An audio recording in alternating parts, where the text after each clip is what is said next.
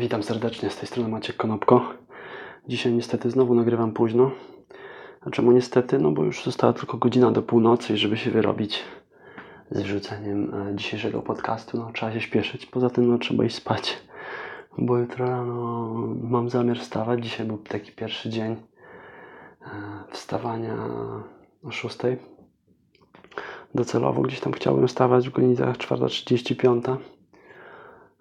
Zaczynać dobrze swój dzień i tak dalej. Jest trudno ogólnie, nawet dzisiaj się trochę zdrzemnąłem po południu, ale to tak dosłownie na 15 minut i rzeczywiście to trochę zmienia postać rzeczy, taka mała drzemka. Ze względu na to, że podcast będzie dzisiaj trochę krótki, to mam nadzieję dać Ci trochę wartości tak w takiej małej pigułce. Dzisiaj mam takie pewne przemyślenia, te przemyślenia już miałem dawno temu, natomiast dzisiaj mnie natchnął pewien podcast, który oglądałem, Michała Szafrańskiego z bloga Jak oszczędzać pieniądze. Lubię tego gościa, muszę przyznać, że jest w tym człowieku coś imponującego i to na pewno nie są jego osiągnięcia, chociaż to pewnie też tam w jakimś sensie jego definiuje, ale bardziej mam na myśli, że taki jakiś rodzaj spokoju, jakaś równowaga wewnętrzna i jakby mam wrażenie, że ten człowiek ma bardzo mocno poukładane życie w takim pozytywnym znaczeniu. Nie chodzi o jakiś taki rysowanie życia od linijki, bo nie wszystko da się tak zaplanować, a nawet jeśli się da, no to myślę, że nie wszystko warto tak planować. Pewnym rzeczom należy chyba zostawić mimo wszystko jakąś dozę spontaniczności, szczególnie w tych rzeczach takich niemierzalnych, nienamacalnych, właśnie tych duchowych moim zdaniem, w których liczby nie mają takiego znaczenia jak w tym świecie fizycznym czy umysłowym. I tak sobie dzisiaj pomyślałem, bo to było o znajdowaniu swojej pasji, tak? Wielu ludzi twierdzi, że nie ma jakiejś pasji, nic nie lubi robić. W sensie, może nie inaczej, nie tyle, że nie lubi robić, co nie wiedzą, jak znaleźć swoją pasję w życiu, bo dużo się teraz mówi o właśnie życiu z pasją i tak dalej. Ja bym tak chciał to w pewnym sensie uściślić, bo moim zdaniem słowo pasja jest często nadwyrężane, to znaczy zbyt często używane w niewłaściwych momentach, bo ja bym sobie to podzielił na takie cztery różne formy, powiedzmy pasji, hobby, czy jak to nazwiemy. Pierwsza to jest właśnie coś lubię. Na przykład lubię gotować. I to jest pierwsze. Drugie to jest moim zdaniem hobby, czyli troszeczkę wyższy stan. I tutaj nie chodzi mi o jakieś wartościowanie, że ktoś jest lepszy czy gorszy, tylko hobby to już jest coś więcej. To jest już pewien rodzaj takiego bzika trochę. Po prostu na przykład jak jeden dzień nie ugotujemy czegoś nowego, to nie możemy żyć, tak? I można sobie się zastanawiać, czy to jest tak do końca pozytywne, czy negatywne, ale i te dwie rzeczy mają pewną wspólną cechę. One są głównie dla Ciebie. To Ciebie mają cieszyć, Ciebie mają radować. Oczywiście jeśli ktoś gdzieś będzie przy okazji w Twoim pobliżu, to prawdopodobnie na niego też spłynie jakiś element Twojej radości, bo skoro Ty jesteś uśmiechnięty i wesoły, to prawdopodobnie tym osobom też będzie przyjemniej. Ale głównie jest to skierowane raczej do Ciebie. To Ty się z tego cieszysz. Hobby to jest taki rodzaj, że się zamykasz w swojej piwniczce czy w swoim garażyku i coś tam sobie dłubiesz. To jest jakieś hobby, tak? Ale zwykle ono nie wychodzi poza ten garażyk. No i tak, i teraz wchodzimy w trzeci poziom. I trzeci poziom to już jest właśnie pasja. Tylko teraz wielu ludzi myli pasję z hobby właśnie. Moim zdaniem pasja zaczyna się wtedy, bo do hobby i do tego, co lubisz robić, też możesz być mocno zakręcony, więc sam fakt, że jesteś na czymś mocno tak pozytywnie skupiony, nie czyni jeszcze tego pasją. Pasja, moim zdaniem, zaczyna się wtedy, kiedy z tą swoją wewnętrzną radością zrobienia czegoś nie możesz się nie podzielić, czyli zaczynasz się dzielić z innymi ludźmi i wtedy Twoje hobby zamienia się w pasję, właśnie wtedy, gdy występuje ten element, który, nazwijmy to, zaczynasz to robić już z innych pobudek do końca. Po prostu nie możesz utrzymać tego dla siebie. I to jest moim zdaniem mocno związane z prawdziwą miłością, bo miłość prawdziwa też właśnie tak się zachowuje. Po prostu jeżeli kochasz, to nie możesz tego zostawić tylko dla siebie. w jakimś sensie ta miłość musi z ciebie wypłynąć i zwykle zarazić inne osoby, prawda? I tutaj dla mnie to jest pasja. Ale jest jeszcze 4. poziom, o którym mało kto mówi, mało kto myśli, mało kto nawet w niego wierzy. I to jest moim zdaniem powołanie. I chciałbym tutaj w pewnym sensie odczarować to powołanie, bo powołanie nam się kojarzy głównie ze stanem duchownym, tak? z religią, ale często mówimy o ludziach, którzy coś robią, że na przykład robią to z powołaniem, o lekarzach, prawnikach, nie wiem, właśnie duchownych i tak dalej, że to jest coś więcej, tak? Że czujesz, że ten człowiek ma do tego dar.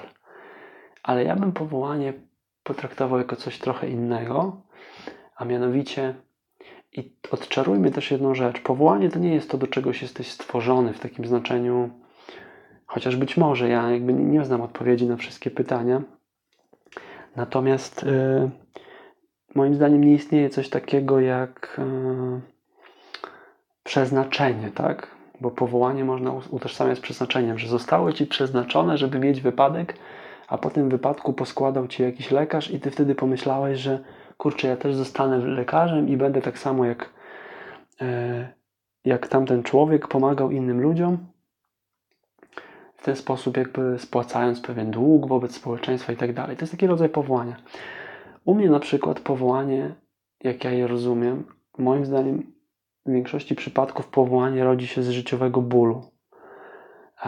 Chodzi mi o pewne sytuacje życiowe lub pewne momenty, w których doświadczyliśmy ogromnego bólu, upadku, jakiegoś rodzaju nieporadzenia sobie z sytuacją, albo po prostu coś zewnętrznego przyszło do naszego życia, nie wiem, jakieś długi innych osób, które też nas zaraziły w jakiś sposób, czy śmierć kogoś bliskiego. I taki rodzaj traumy, czy takiego rodzaju właśnie przeżycia buduje w nas potrzebę odpowiedzi na pewne pytania. Zaczynamy sobie zadawać pytania, że czemu to tak się stało, o co chodzi w tym życiu, dlaczego życie zabrało mi wcześniej ojca, no bo akurat to jest moja sytuacja, bo w wieku 13 lat straciłem ojca i tak naprawdę moje życie od tamtej pory zmieniło się diametralnie. I wtedy właśnie zacząłem zadawać sobie takie egzystencjalne pytania właśnie, dokąd zmierzam, po co jest życie, o co tu w tym wszystkim chodzi, dlaczego się tak dzieje, dlaczego jest tyle bólu, cierpienia i tak dalej, o co tutaj chodzi. I wydawałoby się, że na te pytania nie ma odpowiedzi.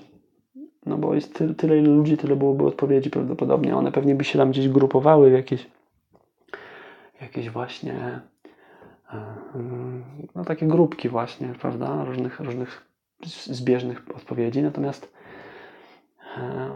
u mnie to wynika właśnie z tego, że i to jest bardzo głęboko związane z innymi ludźmi, nie z tobą, bo to jest właśnie dowód na to, że ja tak uważam, to jest moje zdanie, że nie przychodzimy na świat dla siebie, tylko dla innych osób. Tylko tyle, że nie przychodzimy na świat dla wszystkich, tylko dla pewnej grupy ludzi, której jesteśmy w stanie w jakimś sensie pomóc i która przez przypadek lub nie przez przypadek też doświadczyła podobnych sytuacji do nas. I dzięki temu my, nie tyle nawet, że rozumiemy umysłowo, co my odczuwamy na bardzo głębokim poziomie, no ja bym nazwał duchowym, tak? Ten ból tej drugiej osoby, tą głębię tej sytuacji, że ktoś z zewnątrz, kto tego nie rozumie, może powiedzieć, no złamał nogę, no pewnie bolało, ale dopiero ten, kto złamie nogę, wie, jaki to jest naprawdę ból, tak? Jakby dopiero jeżeli ty złamałeś nogę, rozumiesz innych, którzy złamali nogę, tak? I jaki to jest ból, jaki jest problem rekonwalescencji i tak dalej. Więc moim zdaniem powołanie rodzi się z bólu. Nie chodzi nawet o ból fizyczny, ale po prostu, że doświadczasz w życiu pewnego tąpnięcia, jak ja to nazywam, czyli zawala się coś w twoim życiu. I przez długi czas często nie umiesz się pozbierać.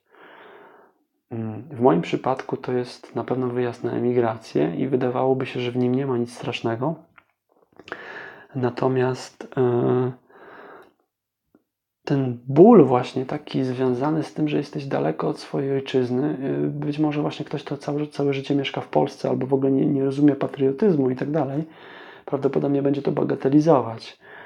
Ale jest to straszne i się zastanawiam, jak tam ludzie teraz żyją. Przez 10 czy 15 lat są na emigracji.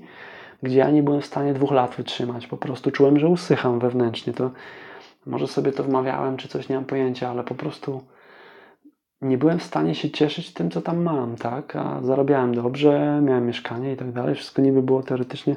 Chociaż doświadczałem dużej samotności, bo jednak zawsze chciałem znaleźć miłość i kobietę swojego życia.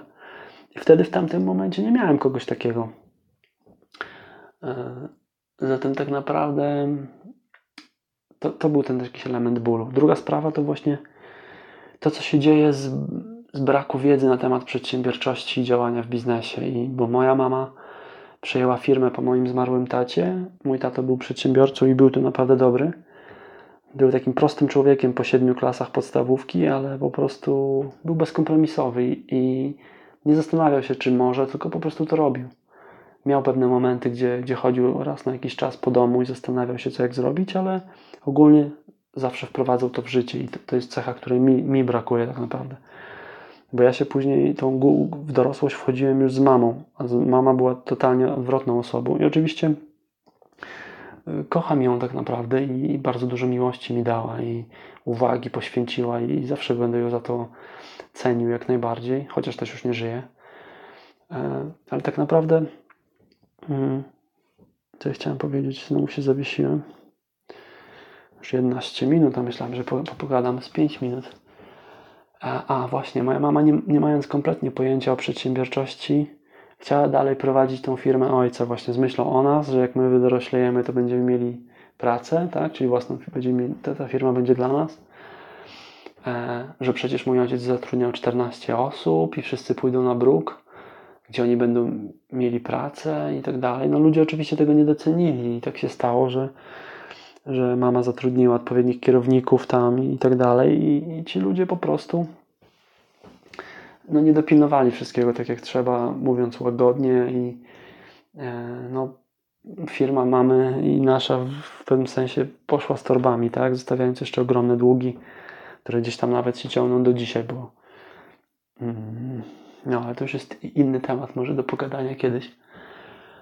W każdym razie to, co chciałem jeszcze powiedzieć właśnie, to jest to drugie takie powołanie. I trzecia sprawa to jest takie powołanie a propos gier komputerowych, ponieważ ja jakby ogólnie z takim światem graczy komputerowych się jakoś tam utożsamiam, bo też lubiłem grać w gry i dalej lubię. Bardzo lubię komputery, pecety tak zwane, ja lubię składać komputery i tak dalej. To jest chyba coś, co bym robił, gdyby nikt mi za to nie płacił, to właśnie chyba to bym robił. Gdybym miał jakieś źródło stałe utrzymania, to chyba po prostu naprawdę zacznę to robić. Zacznę składać komputery i będę dostarczał ludziom radość. Natomiast wiem, że można się zatracić w tym graniu i tutaj nawet już nie chodzi o uzależnienie od gier, co bardziej o ucieczkę od rzeczywistości.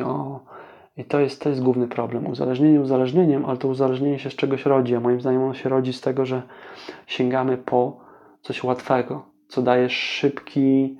Oczywiście ludzie nauki sprowadzą to do jakiejś tam dopaminy, czy czegoś, co tam nam strzela w mózgu i tak dalej. Dla mnie to są tylko... To jest tylko nauka i tylko chemia. Dla mnie za tym wszystkim kryje się coś więcej, czyli sens tego wszystkiego. Dlaczego pewne sytuacje mają wzbudzić nas coś takiego, a nie jakiś inny stan. I człowiek ucieka. I właśnie gdzieś tam z tą grupą też... I to są takie 3 powołania, w których chciałbym w najbliższych latach się realizować, wyciągając ludzi z tego. I to jest o tyle trudne, bo wiem, że to będzie mnie też kosztowało dużo przepraw z tymi ludźmi, tak? Bo ja dużo się taki trochę teraz off topic, ja dużo się interesowałem marketingiem w ogóle w życiu i gdzieś tam z takich osób, które w internecie podziwiałem, każda z tych osób nagrywała jakieś swoje kursy internetowe, tak? Jakieś swoje szkolenia takie i tak dalej, warsztaty głównie właśnie z przedsiębiorczości, z marketingu i tak dalej, z reklamy i innych tam rzeczy, sprzedaży.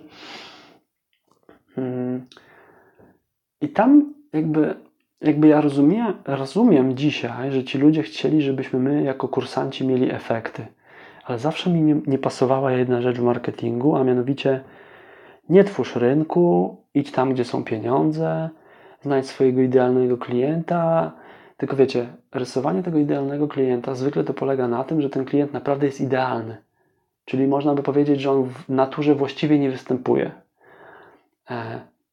Bo właśnie, na pewno jest kilku takich klientów idealnych na świecie. Tylko teraz pytanie, czy ty chcesz pracować z idealnymi klientami, co pewnie jest fajne, czy po prostu pomóc tym może, którzy nie są idealni, ale oni najbardziej potrzebują twojej pomocy.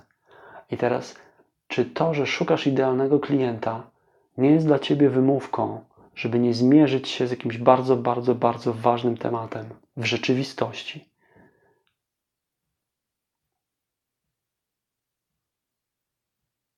No, dobra myśl. Dobra myśl.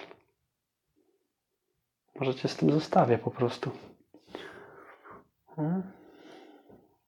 Chyba to zapiszę. Tak czy inaczej, podsumowując, są 4 mniej więcej poziomy pasji i ta pasja, którą zwykle ludzie uważają za pasję, to jest zwykle hobby. Czyli ty masz się z czegoś cieszyć i radować. Ja nie twierdzę, że w tych 2 kolejnych wyższych poziomach, 3. i 4, czyli pasja i powołanie, że tam nie ma radości. Tylko tam ważniejsze jest coś innego. Ważniejsze jest jednak, szczególnie w tym 4, bo 3 mocno się wiąże z radością, właśnie zarażaniem innych właśnie grami komputerowymi czy czymś, co po prostu cię cieszy i nie dokładajmy do tego żadnej specjalnej filozofii, ale po prostu to powołanie szczególnie bym ci polecał, bo to naprawdę zmieniłoby ten świat, gdyby ludzie realizowali swoje powołanie, a nie tylko szli za... Musimy pamiętać jeszcze o jednej rzeczy. Nie wszystko, co będziemy robić w życiu, będzie szło nam jak po maśle. I co wtedy zrobimy? Przestaniemy to robić, bo już tego nie lubimy, bo przestało być miło? To tak jakbyś poślubił żonę albo męża, tak? No i co? Było fajnie przez pierwszy rok, 2, a w 3 roku przestało być fajnie i co? Odchodzisz? Szukasz dalej szczęścia? A może warto się w coś zakorzenić i nie zmieniać tego, tylko zawalczyć? Tego mi się daje w tym świecie brakuje, takiego właśnie zakorzenienia. Ludzie to często postrzegają właśnie z zacofaniem, że ludzie, którzy są zakorzenieni, tak naprawdę są zbyt sztywni, że mają zbyt takie już określone pojęcie o życiu, tak? Że nie da się im nic powiedzieć, wmówić. No właśnie, nie da się wmówić, bo człowiek, który już jest określony, nie potrzebuje nowych filozofii i tak dalej. To właśnie ci, którzy jeszcze są nieokreśleni, szukają nowych poziomów duchowości, nowych jakichś ekscytacji w życiu. Prawdziwe życie, moim zdaniem, jest w takim codziennym, dobrym znoju, takim codziennej takiej rutynie, bym powiedział, ale takiej pozytywnej. Nie chodzi o... Bo rutyna, mówimy, że często nas gubi, bo my po prostu nie robimy tej rutyny świadomie. My po prostu automatyzm pewny się w nas włącza. W rutynie chodzi o coś innego. W rutynie jest coś pięknego, jest takie coś naprawdę wspaniałego. Czegoś, co ludzie na poziomie umysłu nie zrozumieją, moim zdaniem.